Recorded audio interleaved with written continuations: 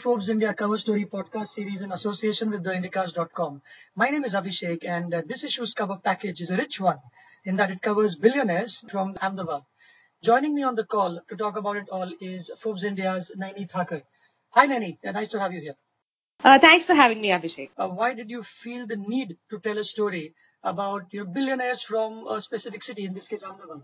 So this was actually part of a conversation that I was having with our editor, Brian. The plan was to actually do a story simply on Mr. Sandeep Engineer. And through our conversation, we realized that we have about 8 billionaires who are who are from just Ahmedabad. And this is the first time that that's probably happened. And we, as Ahmedabad, is the fourth highest. They have the fourth highest number of billionaires after Mumbai, Bangalore, and Delhi, of course. So Brian thought that it would make for a lovely story. And I am from Ahmedabad. Okay. I'm born and brought up in Ahmedabad. So it made perfect sense for me to go back there and explore this story. And also what we realized is that apart from the fact that there have been industries like pharmaceuticals, textile, chemical industry, which has been around for a really long time, there are other industries that have also been around, which include the tech startups that have suddenly been coming about, which is a part of what I've also written in my story. So that's the surprise element we found out. So we thought of doing a story as a sort of evolution of how things have changed in Ahmedabad and how its spirit of entrepreneurship continues to exist even now.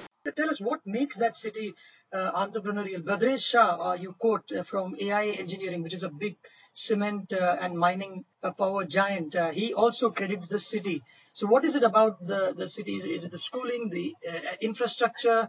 What makes it tick? A lot of it has to probably do with the fact that it's a very peaceful city in a lot of ways. As what care of engineer, Mr. Sandeep Engineer's son, has also mentioned, that there are no other distractions. There's no sort of page 3 culture, as he puts it very well.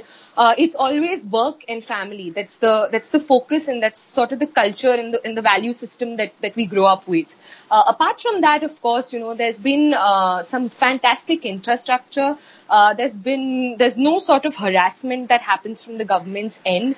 And like most of these industrialists mentioned, and each of them have mentioned this to me, there's no issue when it comes to the power supply at all. So I think that is one factor which really, really helps. And apart from that, of course, some very good educational institutes. However, initially, most of these students who were around, especially like the IIMs, there's an IIT in Gandhinagar now, and the NIDs of the world present in Ahmedabad, initially early on, because of these limited sort of industries around, they probably didn't have enough opportunities to work, and so they would move out of Ahmedabad.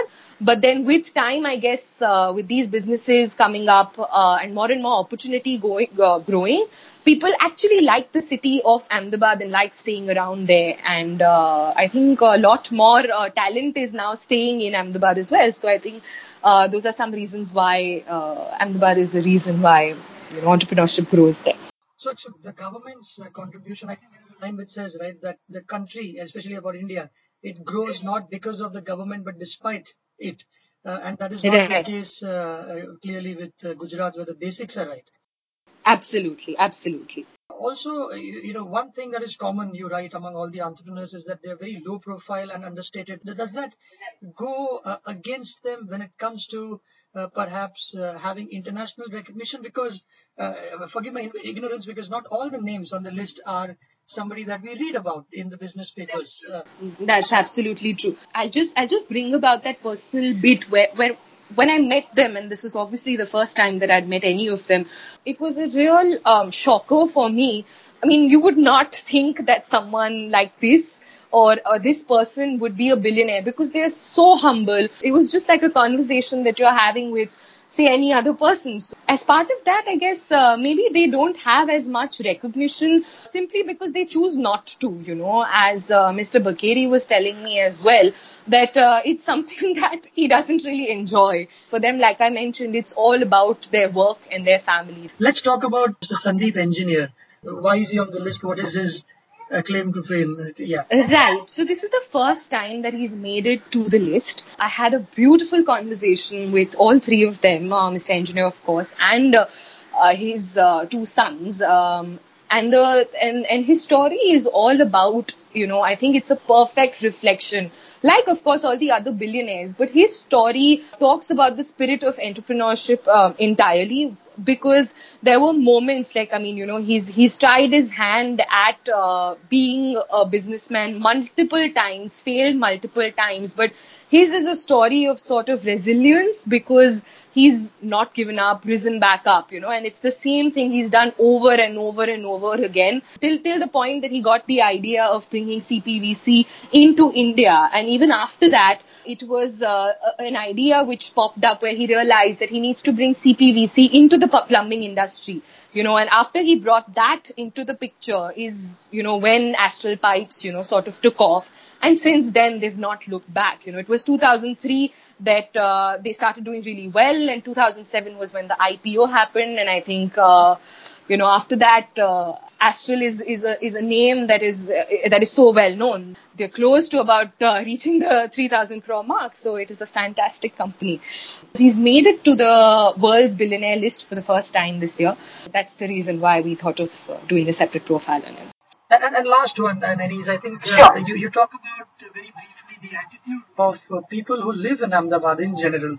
And of course, you will come with a bias in this particular question. But yet, could you? I think one of them quotes that when he wanted to hire a newcomer in his company, and then he just said, what should be the pay? And the guy replied, "You try me for 2 weeks." It was an extremely. I think it's a very Ahmedabad-like thing. While a lot of people there feel that that might sound unprofessional, I think it's their sheer sort of dedication to their work. And it's their passion for what they do. So this was an incident which I was discussing with Mr. Vishal Mehta of Infibeam, and he was telling me about a couple of these actually. He had an accountant who was so bothered about electricity that during sort of like right before an interview, when they shifted rooms, he said, "Okay, 1 second, I'll just go and turn off the AC," because he was so concerned. So this was and the same goes for this designer, and he was so confident. He said, "Sir, tame maru kaam juo," which meant like, see my work, and after which we'll get to the pay.